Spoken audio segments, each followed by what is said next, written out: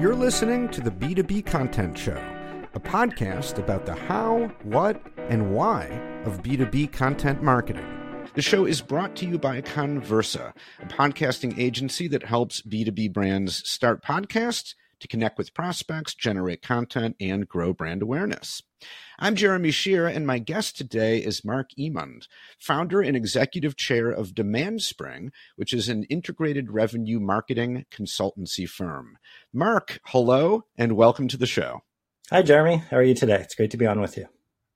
Great to have you. So our topic today is one that is near and dear to my heart, which is namely B2B podcasting, because you guys have your own podcast. It's called Marketing Unplugged, and that's what we're going to talk about today. So let's just start with, why did you guys start a podcast? Yeah, great question. We're just starting season 4 right now. So we started it, we've been in business for 10 years. We're a management consulting firm. And I think it's a medium that really fits with our DNA. It's something that, as we were exploring, how do we extend our content back 4 years ago beyond what we were doing? Lots of blogging, lots of social media, lots of traditional, more written form of B2B content. We thought that it was a real natural extension to who we are and what we're all about. As a management consulting firm, we strive to put out great content, intellectual property that makes people think, that is innovative and original, and importantly, stirs conversation. And we thought, especially this last point, was something that podcasts could really help with our ability to connect with our audience, our ideal client profile. And so we felt like if we were going to launch a podcast, though, we wanted it to be just a little different, right? We wanted it to be about the topics that matter, that are germane to B2B marketers, CMOs and marketing executives, but also one that scratched below the surface and got to know the marketers behind the marketing. And so our podcast really dives into not only best practices and topics that B2B marketers care about today, the issues and opportunities that keep them awake at night, but also gets to know the person we're interviewing, the journey they took to becoming a B2B marketing executive or thought leader, author, and understanding more about that journey, their path towards where they are today, and also the things that they care about beyond B2B marketing. So we get to know them, we get to know the social causes that are front and center for them in their life, and get to know their journey, really providing our listeners with an ability to understand best practices in marketing, but also the marketers behind those best practices. So the human side of things, right? Absolutely. And why is that good content? Where's the value in that? I think it's a great question. And like you, I don't think either of us are Gen Z. This isn't our first rodeo. I started my career in B2B marketing 25 years ago. And at the time, B2B marketing was, I call it very flat or single dimension, or maybe two-dimensional, right? It was all about features and functionality. And, at least the companies that I worked with, there is a real reticence to scratch below the surface and really get to know the character of the organization and what they care about.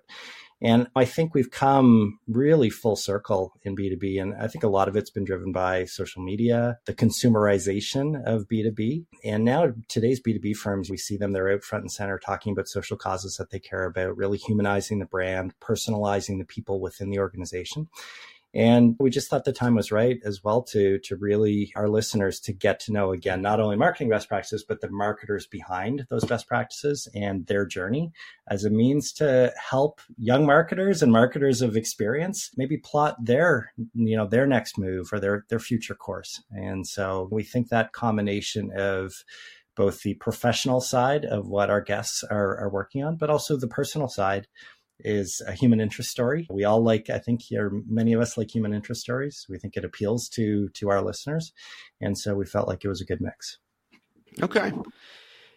So how is the podcast done? You said you've had it for 4 years now. So first of all, that's admirable to keep it going for 4 years, especially since one of the keys to podcast success is consistency and longevity. It can take a little while to build up an audience, but how did that go for you? How have you gone about promoting the show and gradually building up an audience?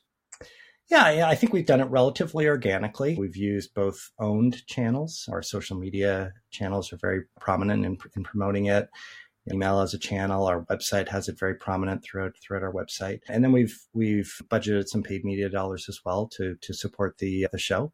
And of course, the guests that we bring on, providing them with the tools to promote their appearance on the show as well. So we think at the end of the day, there's a lot of noise in the market, right? It all comes down to great content, regardless of whether or not it's visual, audio, written.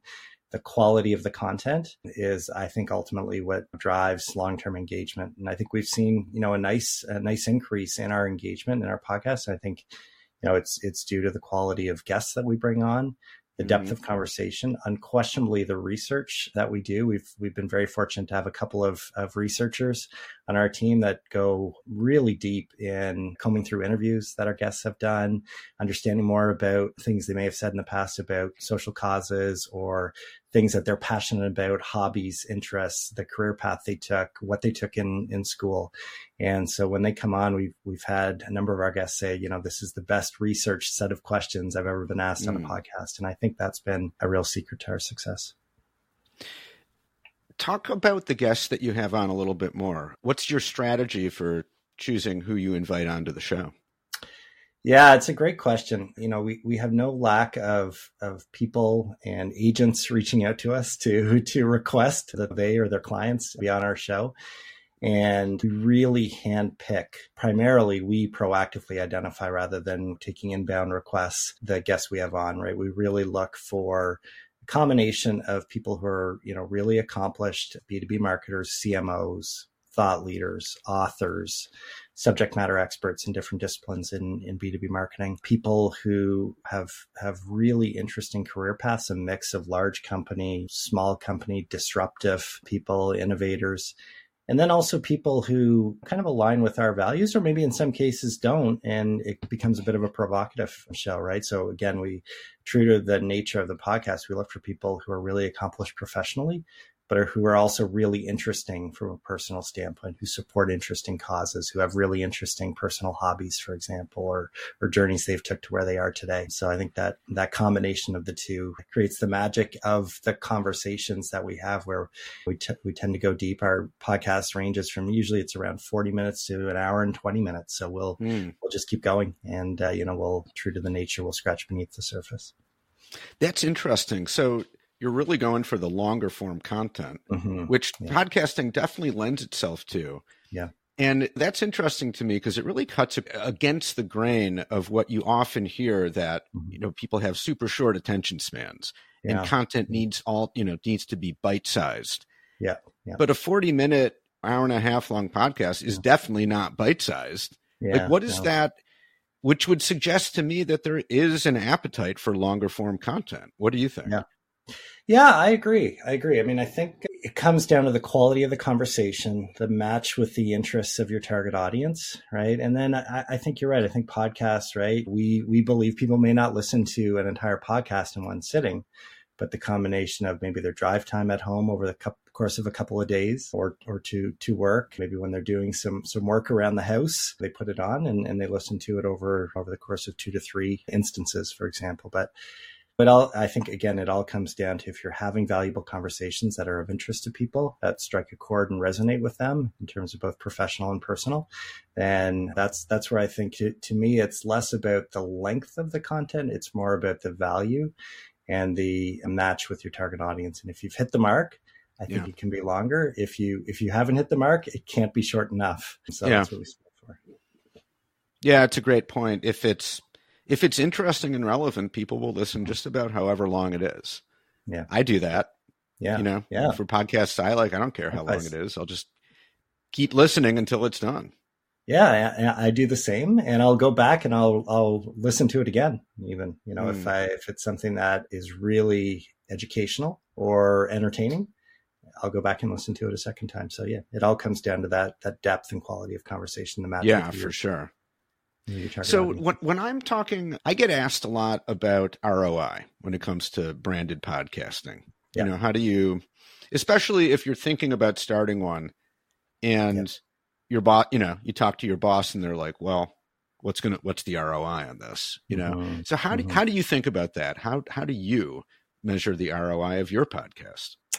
Really hard to do. I haven't found a silver bullet there. If you find one, let me know. We tend to think of it as part of our overall content marketing mix, and we believe, and we have seen throughout the existence of our firm, that when we're more active on social media, when we're more active in terms of content, direct attribution is hard, but we absolutely see more engagement from our audience, more interest from our audience. I have numerous examples throughout our 10-year history of clients who are people that I know in my network or other people in our firm know, who see us, hear us, are reminded of our being, are reminded of what we do. We may have piqued some interest. They may not have known of a specific area that we focus on. And through our content, including our podcast, we remind them, we pique interest, and they reach out, and that becomes a deal, becomes an engagement, becomes a longer term client for us. So direct attribution is hard, but we absolutely see a correlation between quality and volume of content, including podcasts, and business results, business performance. Yeah. Okay. That's a really good way of putting it. Hard to draw a straight, absolutely direct line from any one channel or piece of content to, say, revenue growth, but in aggregate, you can see at least a correlation, right? Yeah, and we're big as B2B marketing strategists, we're big believers that in a long B2B sales cycle, there's never one specific thing that you can say that drove the deal, right? It's always a confluence of influences, both in terms of marketing touches and sales touches that help to move somebody along, right? And it's that combination of reputation and the quality of engagement, quality of experience that prospects have throughout a consideration process that we believe leads to a deal. And we believe absolutely that a high quality podcast that dives into the issues, that shows the depth of our thinking in addition to our guests, absolutely helps drive duration and purchase. Yeah, totally agree. So obviously, the podcast is not your only content marketing channel. You have a bunch, and the podcast is sort of one among many. What does the podcast add to the mix that's unique to podcasting? Well, I think it's that depth of conversation, right? It's bringing conversations to life with all the texture and detail that you can have in a voice conversation in a longer format. We also use our podcast. We're also big believers in atomizing your content, right? Just don't create something once on one medium and let it die on the vine, right? Leverage it and use it. So we'll record our podcast, we'll release the podcast, and then we'll blog about it as well. So people can see a synthesized and editorialized version of it, if you will. So I think it's that combination of the depth and texture combined with the ability to then leverage it in smaller forms as well. We'll take small chunks of a podcast. We'll take a question and an answer, and we'll serialize that question and answer through social media, for example. So I think it adds a lot, both in terms of its own value, but then its value as a content source to be used in other mediums. Yeah, great point. I mean, we do the same thing. In fact, I will be doing the same exact thing to this very episode of this podcast as we do to every episode. So what's your advice? What's your main takeaway for marketing teams that listen to this episode and maybe are thinking about getting into podcasting, but they're not sure? What would be your advice? Great question. I'd say a few things. First of all, really consider how you can stand out in the market, right? What does your audience want? What are they not getting today?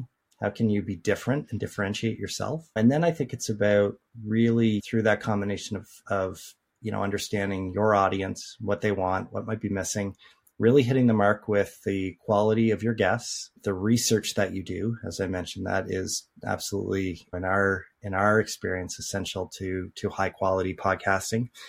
And then it's really allowing yourself to have a conversation that reflects the tone and the type of content that you want to create. And that also is in keeping with your brand. I think one of the things that we really strive to do when we launched the podcast was really understand what our brand stands for, what it's all about, and then bring that DNA to podcasting and recognize the uniqueness of the podcasting medium. But it was a very natural fit for us because we're about conversation. We're not a formal or a stiff brand. We are about dialogue. We're about conversation. We're about education.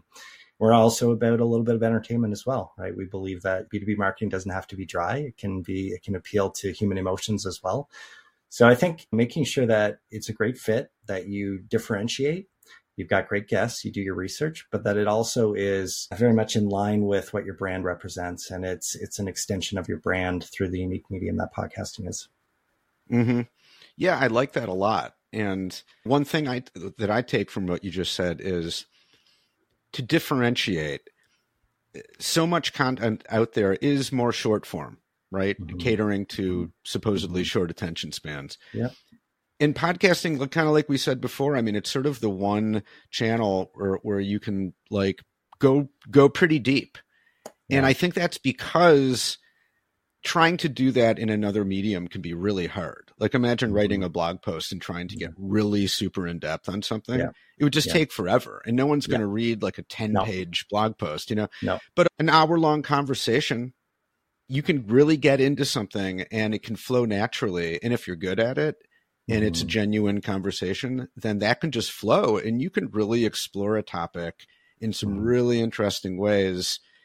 In a way that you don't, without even exactly knowing what's going to happen when you start the conversation. I think you can't really do that in any other medium. I think one interesting element to podcasting is people can multitask when they're podcasting, right? You can't do that when you're reading a blog post or when you're watching a video, right? Whereas, and we talked about this a little bit, I'll put on a podcast and clean the kitchen, mow the lawn, right? I drive home from work or my daughter's soccer game, for example, right? And so there's people don't necessarily have the time today to devote lots of time to a singular thing, but podcasting is great, and that enables you to do other things in our busy lives while also being informed, entertained, and learning about whatever the focus of the podcast is. Yeah, right. There's that convenience factor. And in fact, I was looking at some data just the other day that showed that learning things or consuming content while you're doing other things actually helps your brain better absorb the content. Interesting. It's a little counterintuitive. You might think, well, if you're distracted, then you wouldn't really remember or it'd be harder to remember. But in fact, no, that seems at least in some ways not to be true.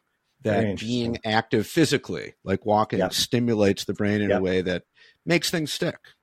Yeah, I can see that. I can absolutely see that. That makes sense in terms of what we know about physical activity and the impact on learning and the endorphins that activity releases. So if that's happening while you're also absorbing a podcast, I can see where it would aid in the learning process. Yeah. So Mark, one final question. How can people connect with you?